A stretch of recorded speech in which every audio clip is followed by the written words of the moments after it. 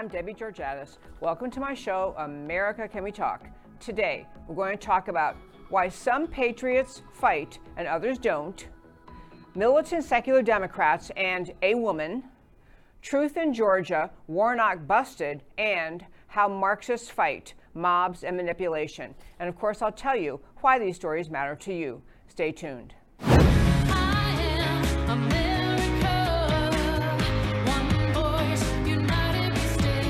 Debbie Georgatos, host of America Can We Talk, is an author, attorney, and political analyst whose mission is to inspire the American political conversation about preserving liberty in the best country on earth.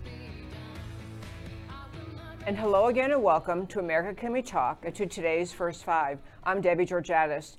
Yesterday I talked just a little bit about why so many Americans are very, very engaged in this 2020 election battle still. Even though we are now today, we are the day before the big January 6th meeting in Congress, and we're obviously the big day in Georgia, where you have literally the fate of the United States Senate in the hands of the Georgia voters, as we have both Georgia Senate candidates up for election today, and people saying we may not know the answer about that election at the end of the day. But what we want to talk about in the first five is this, and these are just really ideas and concerns that go way past this 2020 election cycle. You know, in America, we have had, those of us who are adults, we've had a country that is just unparalleled compared with the rest of the world. We have grown up, most of us have grown up in a country where no country is perfect, but relative stability, relative smooth transition of power, relative sanity and safety, law and order. We've had eras where we had excessive crime. We've had eras where we had rebellion, as in the 60s and 70s. But overall, America was a stable country, and a stable country where you could be involved in the political process if you wanted. You could vote or you could not vote. You could run for office. You could never run for office. You could be involved. But you always had at the core the expectation that America was going to continue functioning in the way it was intended at the time of the founding, which basically is the idea that we the people are the sovereign. There isn't a monarchy that is the sovereign. There isn't supposed to be a ruling elite class. There is we the people as the sovereign. The assumption was, and just kind of a standard operating assumption without really thinking about it, that America would always continue to function as it did, that we would preserve liberty, we'd preserve freedom of speech and freedom of religion and freedom of assembly, that those were just, without question, forever guaranteed rights in America. That is what all of us grew up thinking and believing. And we grew up thinking America was the home of prosperity, abundance, and mostly opportunity. That this is the land of the promise the world knew about America. Why so many people wanted to come to America, because we were the country, if you came and you worked hard and you played by the rules and you engaged in your job or your occupation, your career, you could build a business, you could be successful in America. That was just standard operating assumption. You weren't necessarily going to become a millionaire or a billionaire, but you could live and function freely. And the difference between the people who are still fighting in this election cycle and the people who are already surrendering to the theft of the 2020 election cycle is the difference between people who still think that we're always going to have the America that we've known since childhood. We're always going to have the America, the founding, that was intended to be a place of opportunity and goodness for everyone, that we're always going to have that, and the people that recognize the very identity and existence of America is under threat. And that there's no way to that the way to defend the America of the founding, the way to hold on to it, involves a fight we must be in now. Those people ready to capitulate to this election theft assume that even if we have America, with a Biden 4-year march toward Marxism, mask mandates for everybody, massive control of the American private sector through environmental regulation, massive takeover and crushing of individual freedom. The people willing to surrender to that now, the people who see that is where the left is headed, and they're still willing to surrender, are the ones who are believing that somehow the institutions of America, the structure of America, the Constitution, the founding ideas will somehow rescue us. That somehow we'll get America back. We'll be able to bring America back, even if we give in to the Biden 4-year, and it's not going to be Biden, it's going to be Kamala and whoever else is running the left. Obama will be in the middle of it all. Those people, even if we have 4 years of the march toward Marxism that Obama began back in 2008, the people willing to capitulate now in light of massive, undeniable election fraud in this election cycle assume that we'll be able to fix it later. And that's the reason they're willing to surrender at this point. And those people are wrong. They may be good people, they may be well-intentioned, but they're wrong. I want to talk about some of the fights still happening. We have the obviously huge Senate battle today, Senate election day in Georgia, and then, of course, the huge problem that no one will be able to trust the outcome if you have the Democrats prevailing in Georgia, so that you're going to have an absolute leftist government from the Senate to the House to the White House. There will be millions of Americans who simply don't believe that happened. They won't believe the outcome. For the same reasons they don't believe the outcome the media is trying to foist on America, the Democrat media mob is trying to foist on America about November 3rd, they're not going to believe a Democrat outcome from the Georgia races using the same Dominion voting machines, the same process that's already been corrupted. But a little bit more in the first 5, but what I want to talk with you about ideas, ways we can still keep fighting.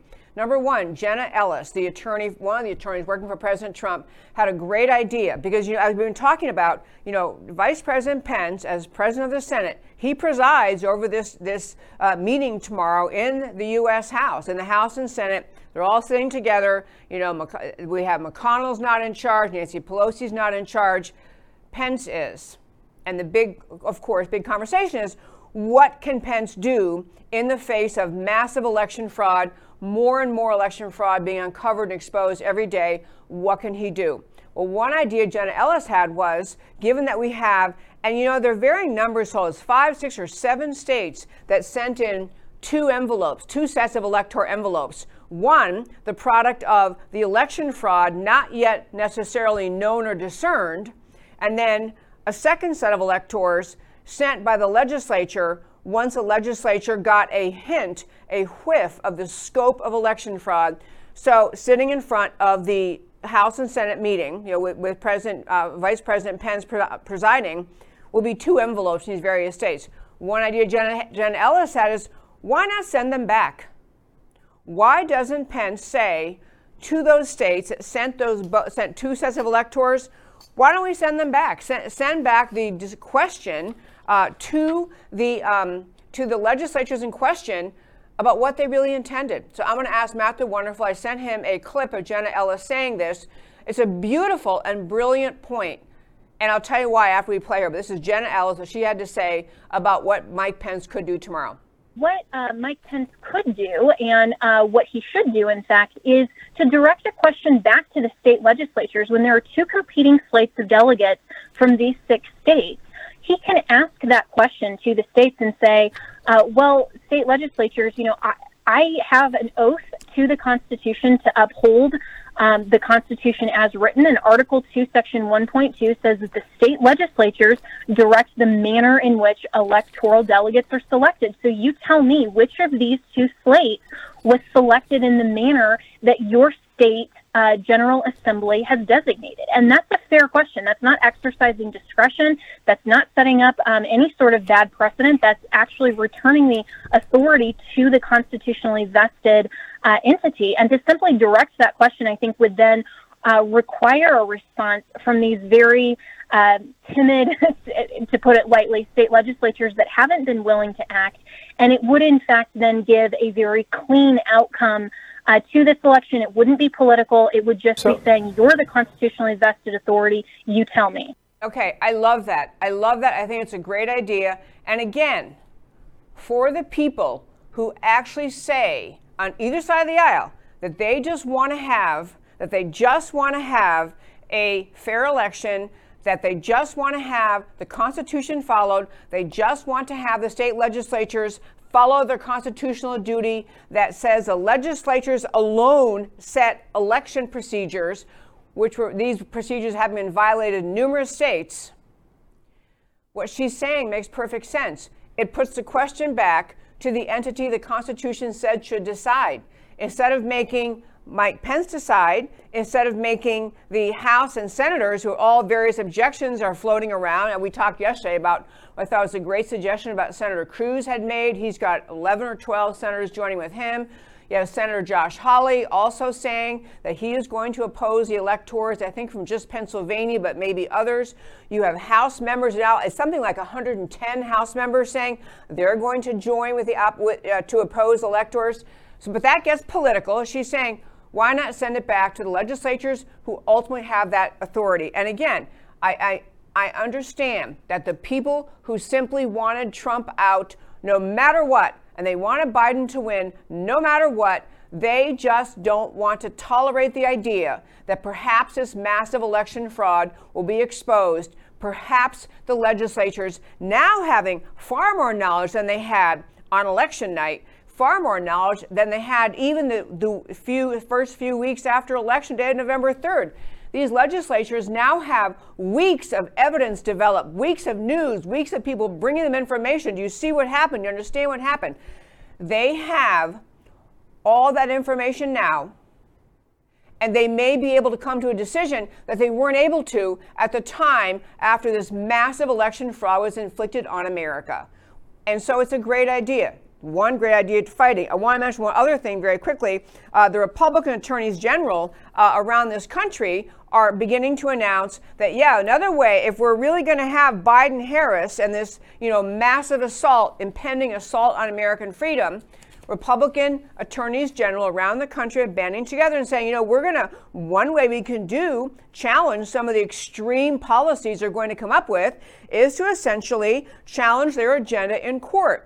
And so I want to give you a quick number about that, because I know that people will just clamor and say, wow, the Democrats would never do this. The Republicans are being so mean.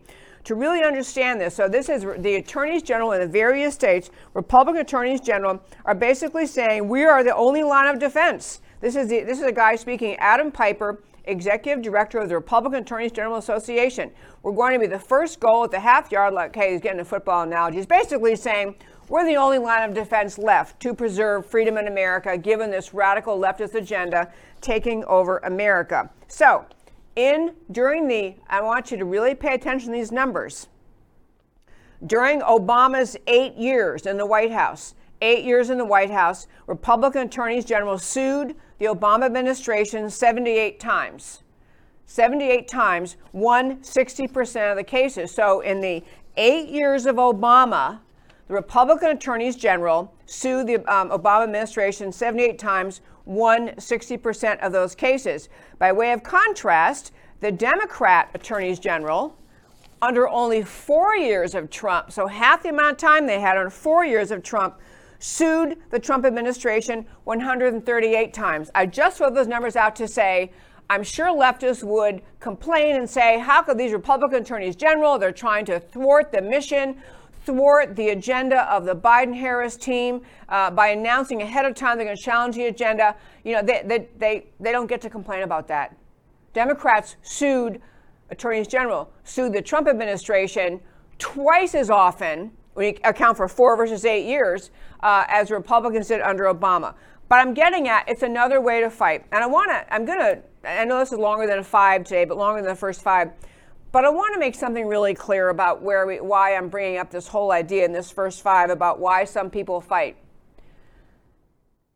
People who are just in a narrow niche, a narrow job like Attorney General, and their job in their state is to, enforce the laws in their state, and to, they obviously have a huge job in terms of challenging when the federal government does something that impacts their state, which they think is unconstitutional. They have a job, they're supposed to challenge it. But the bigger job that these attorneys general are undertaking is the preservation of America. And I don't say that lightly or hyperbolically. I say it in utter seriousness. When you look at the agenda of today's left, it is so far off the American playing field, so far outside of the role of a federal government contemplated in our Constitution. It is a leftist takeover of America. We've been over this many times on the show. We have in this particular election cycle, compounding the factor of just the agenda of the Democrat Party has become the Marxist agenda. The Marxists in America literally just surreptitiously took over the Democrat Party. The Democrat Party is not of today, is not the Democrat Party of 40 or 60 years ago. It is a Marxist party pushing a Marxist agenda.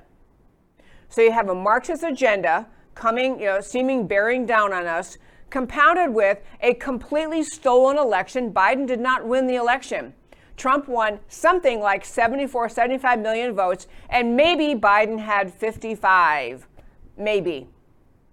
So we're having a stolen election with a Marxist agenda, and the stolen election funded, orchestrated, and paid for by the Chinese communists. We're now understanding the Marxists of Italy, very involved in all of it, Venezuela, Iran, enemies of America, involved in the American election, involved in the fraud in the American election.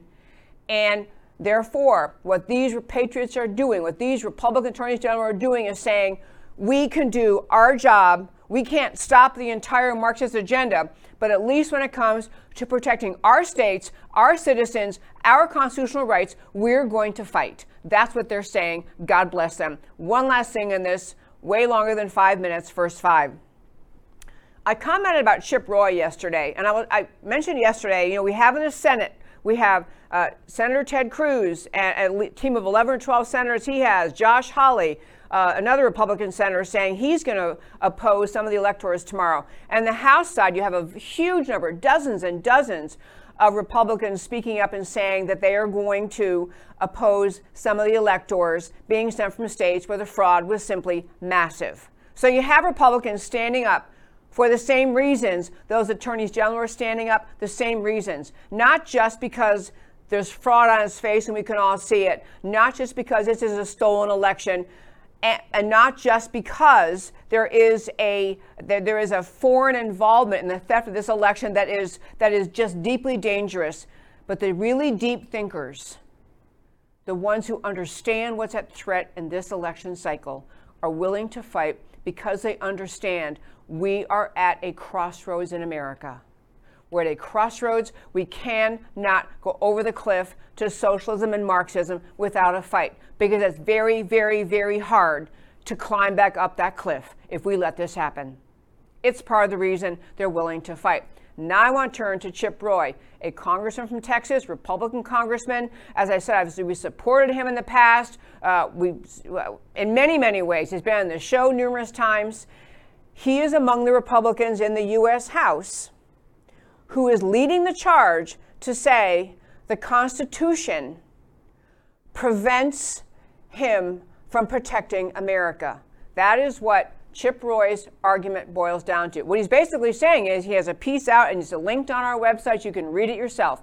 Our website, americacanwetalk.org, on the homepage, under shows, drop down list of links. I linked to both Congressman Chip Roy's statement from yesterday or a couple days ago, where he and other congressmen came together. They issued a joint statement opposing, or basically a joint statement saying they are going to rubber stamp the Electoral College votes regardless of the obvious fraud. They're going to rubber stamp whatever the states sent in. They're going to rubber stamp it. They are criticizing the Republicans in the House and Senate who are saying, no, we're going to look closely and we're going to object to some of these alleged choices by the Electoral College because they're the product of fraud, product of fraudulent elections. Chip Roy is saying, no. All we do is rubber stamp. We can't look at it. The Constitution prohibits us from looking at the Electoral College votes. The Constitution prohibits. And I saved this topic for the end of the first five because I wanted to build up to make the point I want to make.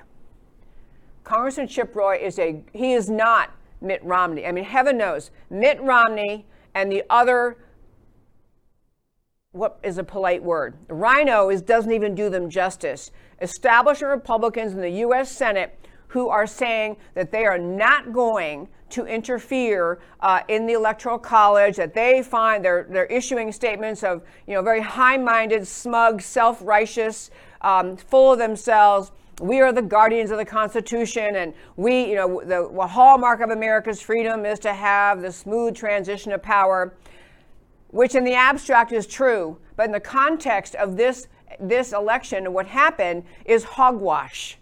It is spineless cowardice on the part of Romney. He doesn't want to get involved in a messy fight. He doesn't want to get involved in a fight where he might be targeted or criticized. He wants to sit up there with the ruling class and play along with this fraud. That's what he's saying. And to excuse his cowardice, he's couching it in very eloquent terms of his statesmanship.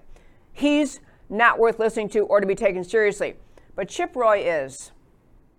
And to the Chip Roy members of Congress and the other people banding with him, and on the Senate side, Tom Cotton, I put him more in this category with Chip Roy. Their argument is that the Constitution does not contemplate a role for them as members of Congress to challenge the Electoral College votes coming from the states. And therefore, they're saying the Constitution prohibits them from making challenges to the electors.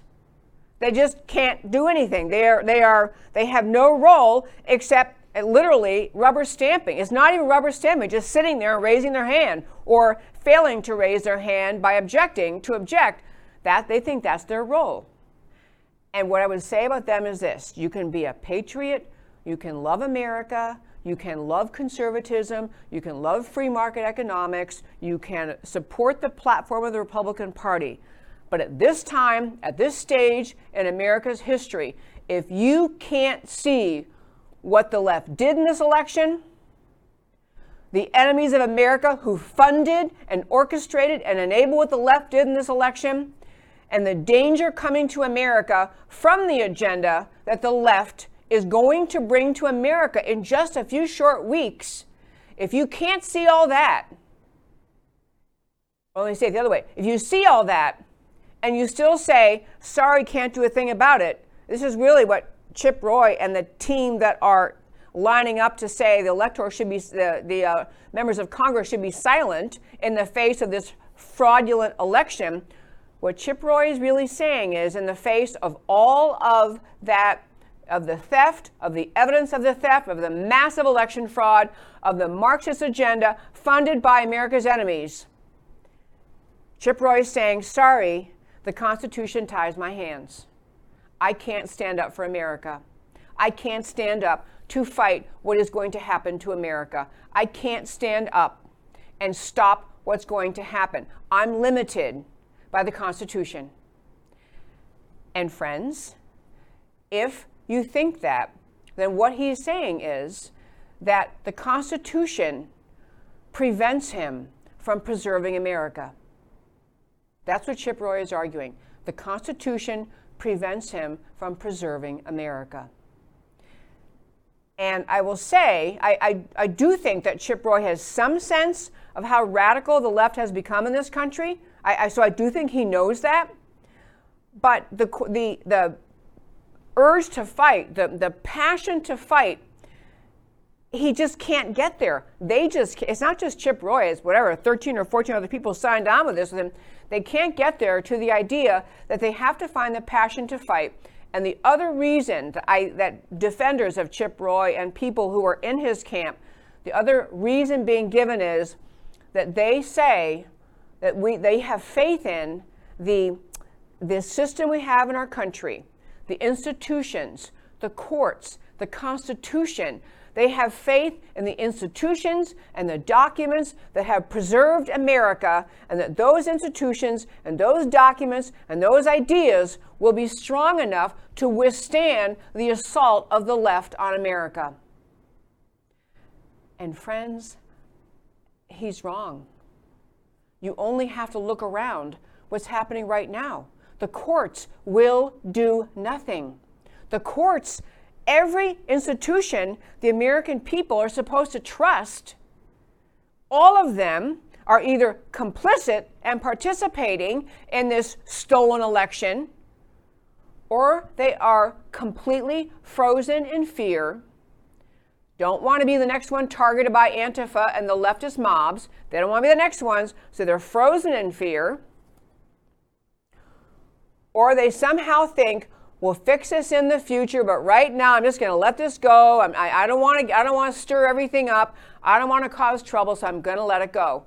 And people, this is the whole thing, the whole mindset of the summer soldier, sunshine patriot mentality. Just, I'm going to go along as long as I don't have to stand up and fight. I'm going to go along with what I think is good and right, but I don't want to have to stand up and fight about it. I don't want to do that. I mean, I don't want to make a fuss. I don't want slings and arrows at me. So I'm going to go along with the fraud. And my concern, I'm finally wrapping up the first 5, my concern is that even the very ideas of our Constitution, the very promises of the Declaration of Independence, the structure of government we created in the Constitution, the structure of America that has kept us free, all of that required patriots and brave people in every generation to stick their necks out and defend it. To stick their necks out and defend it and say, this is an assault, we're not going to permit it, we're going to stand up. What we need in this time in we're in 2021 and going forward are patriots willing to stick their necks out and fight for this country, which has got to mean any means to expose the election fraud that occurred, any means to stop the theft of this election, to prevent the inauguration of a man and whose team stole the election. The patriots are the ones still fighting. Trying to sit or stand on your laurels and say, well, but I'm preserving the Constitution, I'm the one really standing up. You're surrendering. You're giving up on the country. What Chip Roy is saying, and again, he's a good man. He's stood up on many important issues. But what he's saying is the Constitution requires me to capitulate to the destruction of America. The Constitution requires me to allow a stolen election to stand. The Constitution prevents me from investigating a stolen election and stopping it. The Constitution prevents me from preserving America. And that is unacceptable in America. And that, my very fine friends, is my way longer than first 5. I want to hit a quick topic. I keep talking to you about different things, why I say the left is so anti-American, what they're undertaking. And we're going to have, if we really end up with a Biden administration, we're going to have a lot of conversations about what it means to preserve America and how the left is dismantling America. So I want to hit one little point. I never even got to this. It was actually something that came out, I think, like 10 days ago or so. I'm not sure when it was. But there's a group called the Secular Democrats of America. Secular Democrats of America. On my website, americacanwetalk.org, you can see what they are. You can read their entire, very lengthy document they have prepared. But they have written a document to be presented to President-elect, they call him, Joe Biden, and Vice President-elect Kamala Harris. So it's a group that's presenting demands to Biden and Harris about, and here's what their goal is: restoring constitutional secularism and patriotic pluralism in the White House. I'll read that again. Restoring constitutional secularism and patriotic pluralism in the White House. And this is signed on to by numerous Democrat members of the U.S. House. This is not just the loopy, far left, we hate God and you should too kind of groups that have been around in America for a while. This is a group, they have actively prepared a lengthy document telling Biden and Harris everything they should do to remove religious liberty protections in the federal government. Everything they should do to attack and undermine religious freedom in this country. And it is they are particularly attacking the Trump administration, talking about how ridiculous the Trump administration was to actually try to protect religious freedom. And they go through government funding. So they want, for example, government funding that makes its way to any private school. Any private school must be immediately cut. They have a lot about education, wanting to have evidence-based and science-based education. And they use this expression over and over, restoring constitutional secularism. I may spend more time on this document in the next few weeks because it's really important to understand how far the left would go in completely removing protections for religious liberty in America. But part of what they're talking about in the education front is insisting that government dollars only go to science-based, evidence-based teaching in the schools. So let me just ask you this, and this is a perfect example of when I say the leftist agenda is intolerant of religion, intolerant of religious freedom, and willing to treat radical ideas as acceptable to be taught in public schools, ideas that are an affront to people of faith, and not just Christian Americans, Jewish Americans, other Americans of faith would find their ideas reprehensible, but they want these allegedly secular ideas and science-based, evidence-based to be the only thing that tax dollars can ever go to.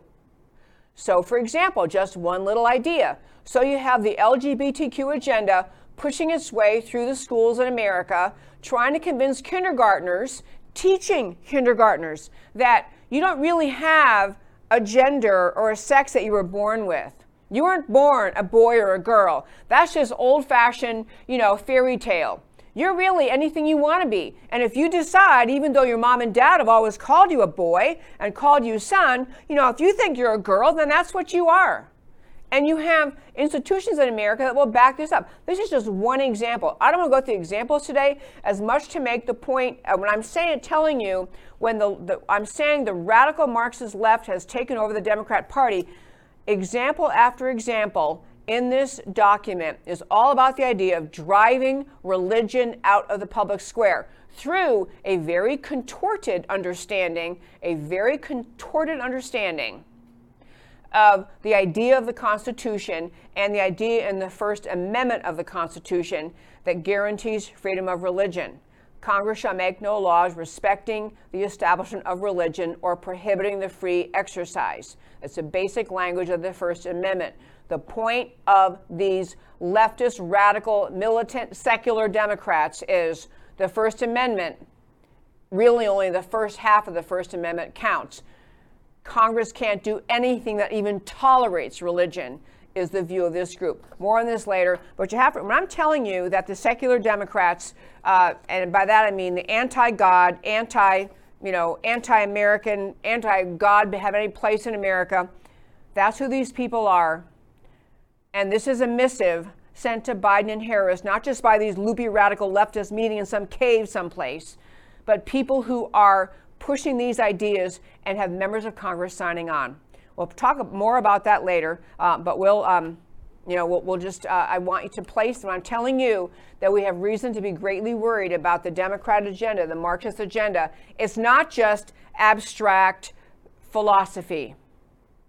It is cut and dried policies that will change the face of America, religious freedom being run, tolerance of religion, as I mentioned yesterday and numerous times on the show, when they're done using the climate change alarmism and the Green New Deal to change everything about your assumption of you being free to live how you choose to live and where you live, when they're done talking about the ways they're going to fix society with social justice reform because of alleged white supremacy, you're going to end up, and white privilege, you're going to end up in a society you won't even recognize as America because it will be repressing and controlling all of American life. And by the way, so today I mentioned the Senate election is happening today in Georgia for the two senators. President Trump was there last night. Some of you saw his speech. I wanted to get at some point today talking about, why people are so passionate about President Trump. But I sent Matt the Wonderful a clip. This is a little tiny clip of what Trump had to say in Georgia last night. I want to ask Matt to play that clip and then talk about why people are so passionate defending President Trump. We stand on the shoulders of American heroes who crossed the oceans, settled the continent, tamed the wilderness, laid down the railroads, raised up the great skyscrapers and won 2 world wars, defeated fascism and communism and made America into the single greatest nation in the history of the world, and the best is yet to come.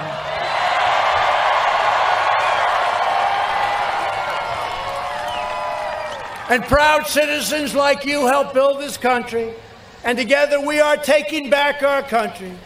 Our fight to drain the Washington swamp and reclaim America's destiny and dignity has only just begun. We will not bend, we will not break, we will not yield. We will never give in, we will never give up, we will never back down, we will never ever surrender. And our hearts bleed red, white, and blue. We are one movement, one people, one family, and one glorious nation under God. And together with the incredible people of Georgia, we have made America powerful again, our military. We have made America wealthy again, our stock market.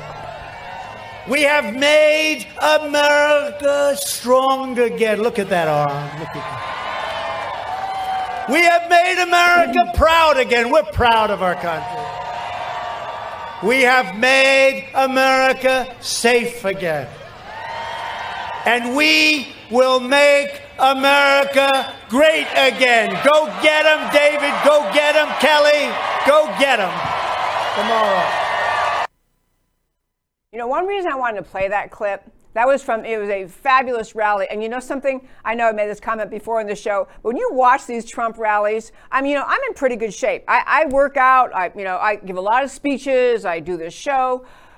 I get exhausted sometimes listening to President Trump. I just can hardly believe the energy, the passion. And what's so great about it is, it's all from the heart. I know he has a teleprompter there. He's got to make sure he covers all his points. But this is a man inspired, determined to speak up for America. This is a man passionate about America. And when you go back to, I was talking the first 5 today a little bit about why some patriots fight. The reason so many people fight for Trump is not because they are sycophants, they're not because they're in some cult, not because they're in some, just cult of worship of Trump. This is what leftists try to say to mock and ridicule Trump supporters, that you are just, you're kind of the cult of Trump, you're too full of, it's just about him personally. It's not. He is very popular and he deserves all the popularity. But the reason President Trump is so revered and respected among the 75 million plus 80 million haven't really voted for him is because he stands up for America. And part of what he did in his campaign in 2016 and throughout his presidency was to continue to speak up for America. And the more he emboldened among the American people love of America, reverence for the idea of America as a sovereign nation committed to the freedom of its people, committed to being a strong nation with a strong military, committed to being a nation which can only be a sovereign nation with secure borders. All of that, what President Trump built up in America, was a renewed recognition of the greatness and goodness of America. And at the same time, his praise for America, his love for America, his love for the American people, rawly exposed, just opened the window or pulled back the curtains and allowed America to see more clearly how much of leftism is anti-American. This is what Trump accomplished. He helped America see how much of Barack Obama's agenda for 8 years in the White House was simply anti-American, was not respectful of the concept of a sovereign and strong nation, but instead was deferential and weak and bowing to the international globalist elite. He listened to Barack Obama's descriptions and characterizations of our people, and there was always a criticism, a denigration of America as a people, as a culture, of our history, of our military. There was just an undermining of the goodness of America. At the same time Barack Obama was doing that for 8 years in the White House, you had the institutions in America, the education institutions, the colleges especially, but even high schools, for decades denigrating the idea of America, denigrating the history of America, denigrating the founders of America, denigrating everything good about America. And because President Trump ran on and spoke with such passion and love for the American people, for the idea of the country, for the freedom of the country, it helped Americans see how anti-American today's left is. It helped Americans see that about the left, even though you had the media forever and a day covering for everything and lauding everything good about, they said was good about President Obama, lauding his accomplishments and what a great guy he was and wonderful and all that kind of stuff. And so you really had President Trump help wake people up to love of America. And this is why his followers are so passionate. It's not because they want to have him personally. In fact, what you really want is the love of America, the renewed love of America, always improving itself, always be getting better, always improving on a more perfect union. But you want to have that love of America in the hearts and minds of the American people long after President Trump is out of office, long after he's left this earth. If his gift to America, more than anything else, was reinstilling love of America, he will have done an extraordinary thing, because the leftists, the academics, the anti-Americans, the Marxists, the socialists, the communists have spent decades denigrating, criticizing, insulting, and mocking the very idea of America. And this is why Trump is so popular. This is why. So now we'll turn quickly to the Georgia Senate races. There was a great thing. It just came out today, or at least I just saw it today. Project Veritas, as it has turned out, had put someone inside. They had a spy inside the Warnock campaign. This is one of the two Democrat candidates running. Warnock is a pastor, actually a black pastor, and he is running for Senate against Kelly Loeffler. And I want to just ask Matt the Wonderful, this is a clip, the Project Veritas, if you don't recognize the name, this is James O'Keefe Group. It's basically a group that does undercover work in exposing not just the left, often leftists, but exposing when organizations try to hide who they really are. So he's the one, for example, his organization exposed that Planned Parenthood was indeed selling baby body parts after they said they weren't selling baby body parts. He put someone inside the Warnock campaign to expose the idea that Warnock is a radical leftist, even though he claims he's not. He's a pastor. He's a radical leftist, and I want you to hear what Warnock's team had to say about his desire to defund the police. You know, police officers are not all good. You know what I'm saying? Most of them are bad. We know that. He avoids using defunding the police because he knows that the Republicans are going to try to grab onto an attack. Of course, right? Of course. But in reality, his whole platform with police reform is along the lines of the same people who are saying police. Gotcha. Just not using the same rhetoric, you know?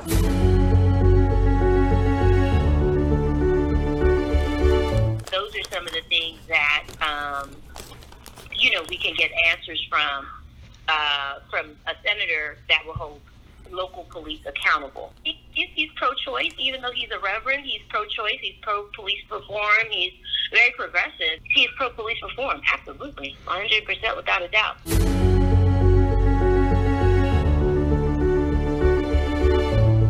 But he is on our side for defunding these suckers in blue, these police. He's on our side on that. Absolutely.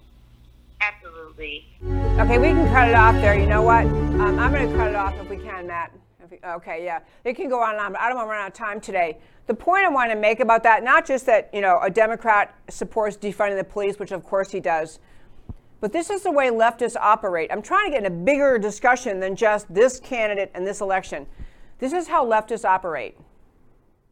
They operate, they can't say what their agenda is, or the American people wouldn't vote for them. I mean, Biden and the left have been complaining, who came up with defund the police? That was a terrible thing, even though they got millions of votes because the left is being told, oh yeah, he really is going to defund the police. So I'm getting at the idea of Warnock, this guy who wants to serve in the United States Senate, in the elite 100 members out of our whole nation of whatever we are, 330 million. We have 100 senators. He wants to be one of those 100, and he's a guy who supports defund the police. And let me explain about defund the police. It is not simply a manipulative, slogan out there. It's a horrible slogan. It is feeding into the mantra of the left that we live in a deeply racist nation and police are all bad. And of course, so then the communities that tried defunding the police soon discovered they have a problem when they defund the police. I'm getting sidetracked. Warnock is a defund the police guy, but he doesn't dare run on that because, as his own staffer said, Republicans might point that out to the voters. You really want to vote for someone who would defund the police? And I understand Warnock in the U.S. Senate is not going to be making voting decisions on funding police because those are state decisions and those are city government decisions, not decisions by the Senate. But when you have that mindset, when you believe in defunding the police, what you're really doing is participating in the intentional Marxist creating of disruption, the collapse of law and order, the collapse of civil society, which is part of what the Marxist agenda is. And he supports it. Another thing, just on the quick manipulation front, actually, you know what? I'm going to skip this. I'm going to go one last story today. Try to stay on track. One last story today. And I put how Marxists fight. And I use the expression of mobs and manipulation. And I'm going to play 3 quick things to make this point about mobs and manipulation. One is, you probably heard this, but seriously, in the U.S. House, with the Democrats still barely in control, they had the opening prayer.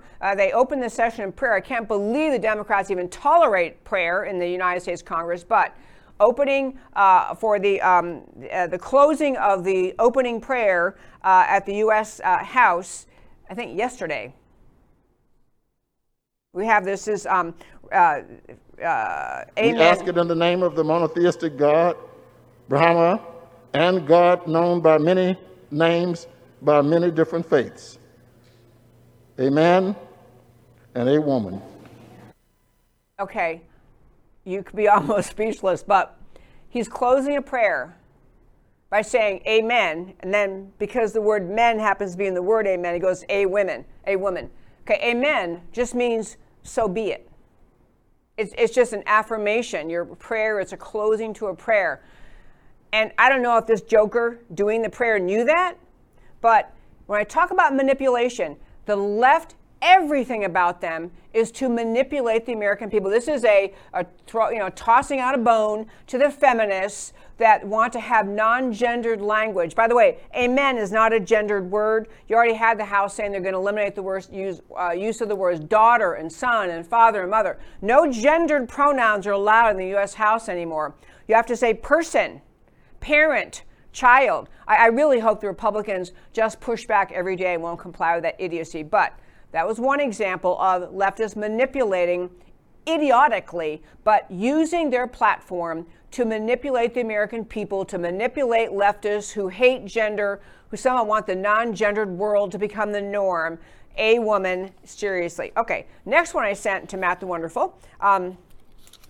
There was but that might be what I sent him. Okay, that was what I sent him. I'll tell you 2 other quick things that kind of play into this whole mob and manipulation, just explaining how Marxists function, how they work. So, Senator Josh Hawley who's a Republican from Missouri, was out of town. His family's in Washington. He was back in Missouri. He's one of the few brave senators who has spoken up and said he is going to oppose some of the electors tomorrow, January 6th. So he's out of town, and so his wife and small baby, newborn baby, are at home in their place in Washington, and the Antifa mob showed up outside their house. The Antifa mob actually showed up outside Josh Hawley's house in Washington while he's out of town and threatening, banging on the door, trying to pound the door in, yelling threats, yelling name-calling at his wife and baby. And I raise this to say the left in this country, the Democrat Party in this country, has encouraged and legitimized mob behavior in this last year, especially, even before this last year, but in this last year in particular, the Democrats in this country have encouraged, legitimized mob behavior on the part of Black Lives Matter, a Marxist organization, on the part of Antifa, a Marxist organization, both organizations working very hard to bring the Marxist revolution to America, and the left is perpetually silent. They let it go. They don't condemn it. In fact, they encourage it. You had Maxine Waters, an actual member of Congress, member of the Black Caucus, Congressional Black Caucus, gave remarks outside encouraging people in the public. Don't let Republicans sit out at restaurants. Don't let people who support President Trump sit down and eat in a restaurant. Harass them, drive them out, harass them in their homes. This is, people, I can't tell you how strongly it's important to understand this. The leftists of America, the Democrat Party, completely overtaken by the Marxists, is very much fomenting, encouraging, permitting, tolerating, legitimizing mob behavior, violent mob behavior. Barely a Democrat in Washington would criticize as buildings burned around this country, as Antifa and Black Lives Matter destroyed buildings, smashed windows, burned police cars, murdered people. Barely a word of protest out of the allegedly mainstream Democrat Party. You got to get this clear in order to understand how consequential this election is. The Democrat Party has been taken over by the Marxists. They are bringing the Marxist socialist agenda to America. So Josh Hawley, wife, small baby threatened, not a word of condemnation. Just, this is how the Democrat Party, how the Marxists roll, how they roll, what they do, how they use mobs, and they manipulate. One last very quick manipulation story, and then we got to roll because we're at the end of our time today. But Kamala Harris, she who would be vice president, and actually, given that Joe Biden is not mentally there, she'll be president unless the Democrats think up some other scheme to get somebody else in. Kamala Harris, just a manipulation thing, a story worth recounting. She did many stories about her life that I've not covered on this show. But Kamala Harris was interviewed in an Elle magazine, E-L-L-E, Elle magazine, which is the French verb she, Elle magazine, so for women's magazine, in October. In that story, in the Elle magazine, Kamala Harris, told a story about herself, saying that when she was a small child, she was small to be in a stroller, that her parents took her to some civil rights march, and they're marching in the civil rights march, and got their little baby in the stroller, and they're going down the street, and they're standing up for civil rights, and somehow Kamala fell out of the stroller. Parents didn't notice she fell out. They kept marching, and then they realized, oh my gosh, the baby's gone, turned around, came to find her, and she was crying. And so the mother asked her, basically, my mother tells a story. This is Kamala Harris quote.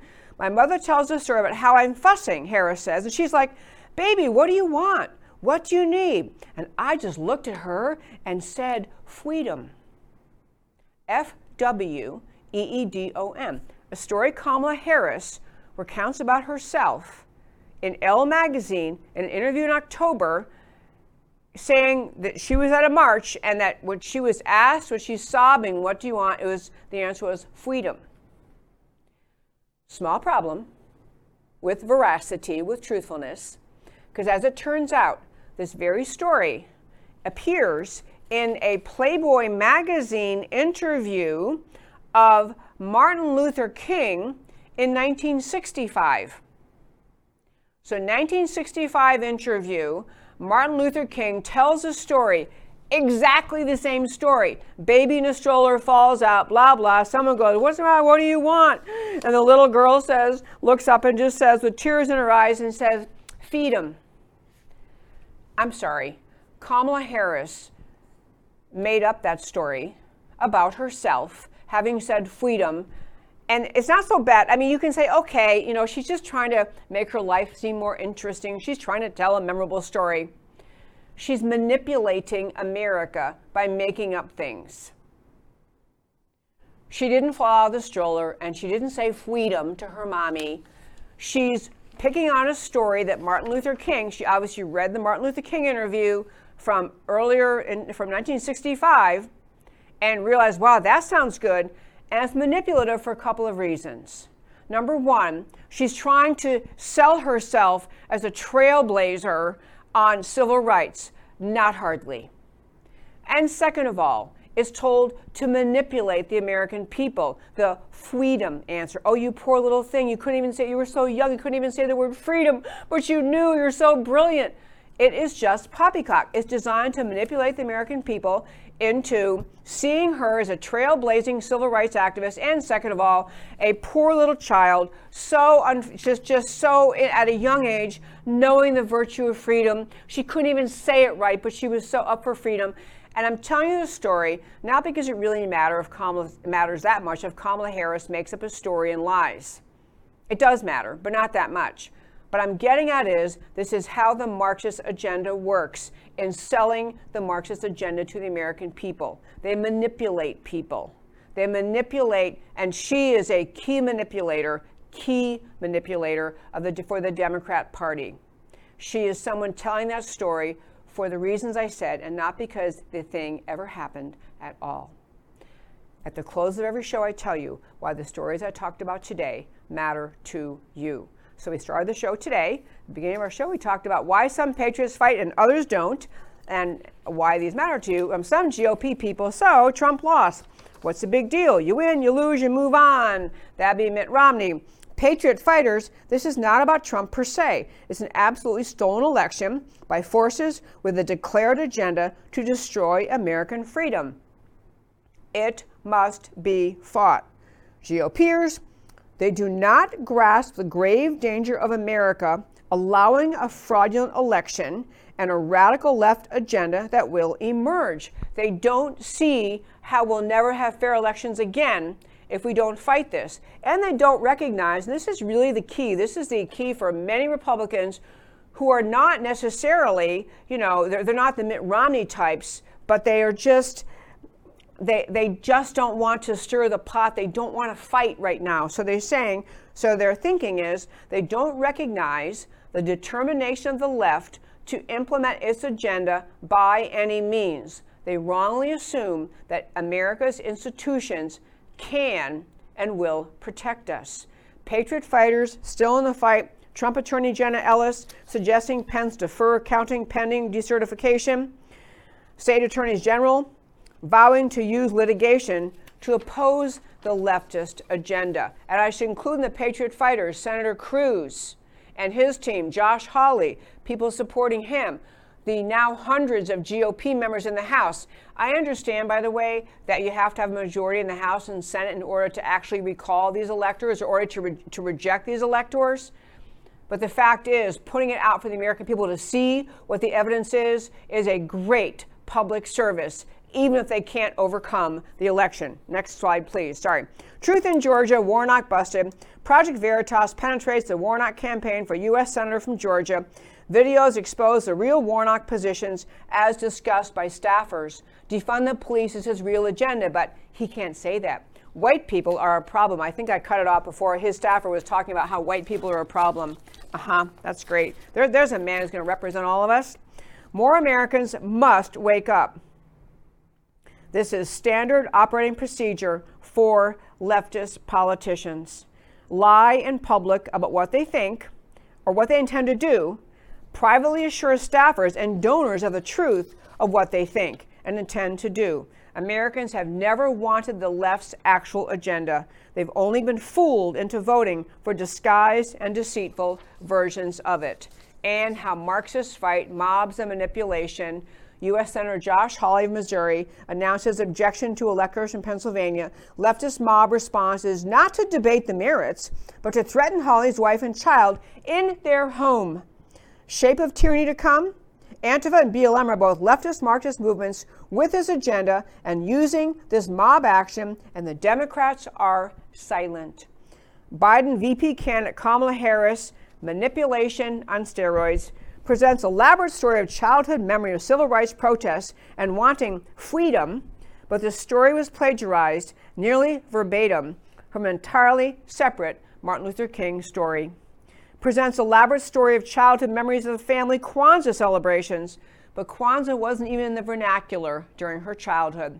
Shameless pandering and conscious deceit, the mark of a leader who believes the masses are to be fooled. My very fine friends, this is America Can We Talk for today. I do this show 4 days a week, Monday through Thursday at 3 p.m. Central Time, solely and only to stand up for the unique, extraordinary idea that is America.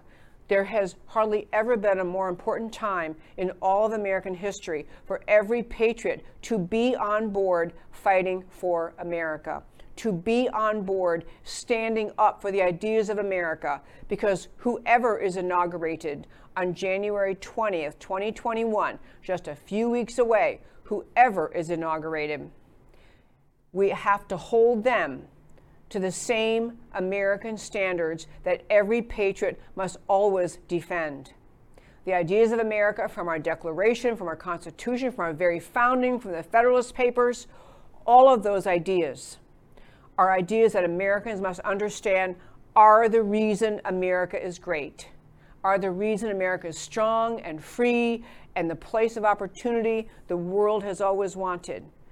All of us have a job for standing up for that country, the country that fulfills the promise of the founders, that protects Americans of every race, creed, national origin, religion, wherever you're from, whatever you look like. The idea of America works for you, but you have to support the ideas of America.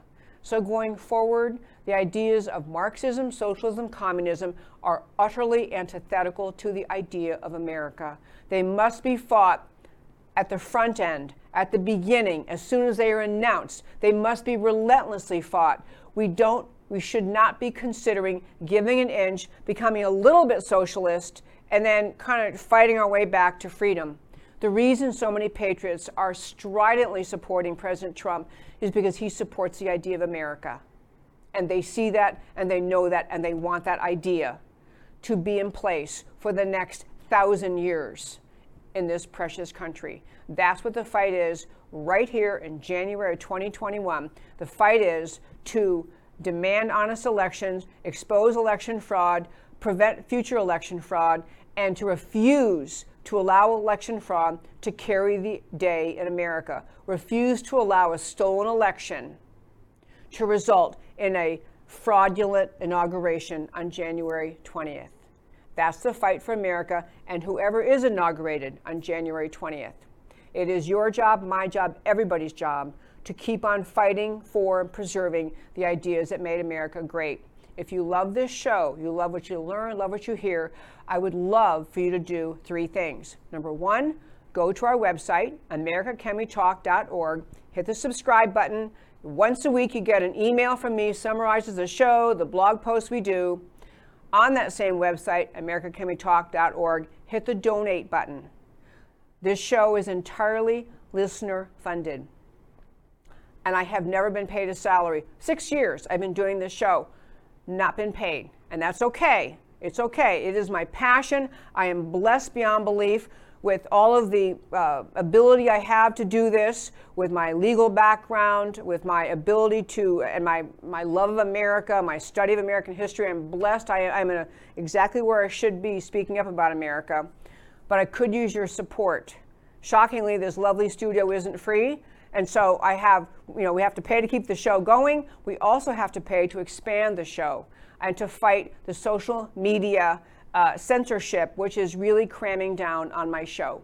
If you love what you hear, I'd love your support. You can make a one-time donation or recurring donation. So subscribe to the newsletter, donate, and do everything you can, please, on whatever social media site platform you're using to listen to the show.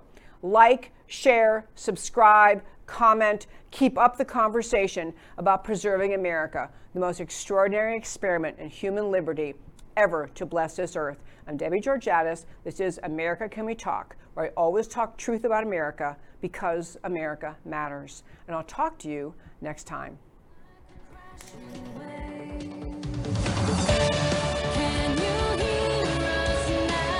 America Can We Talk? Truth about America. Can you hear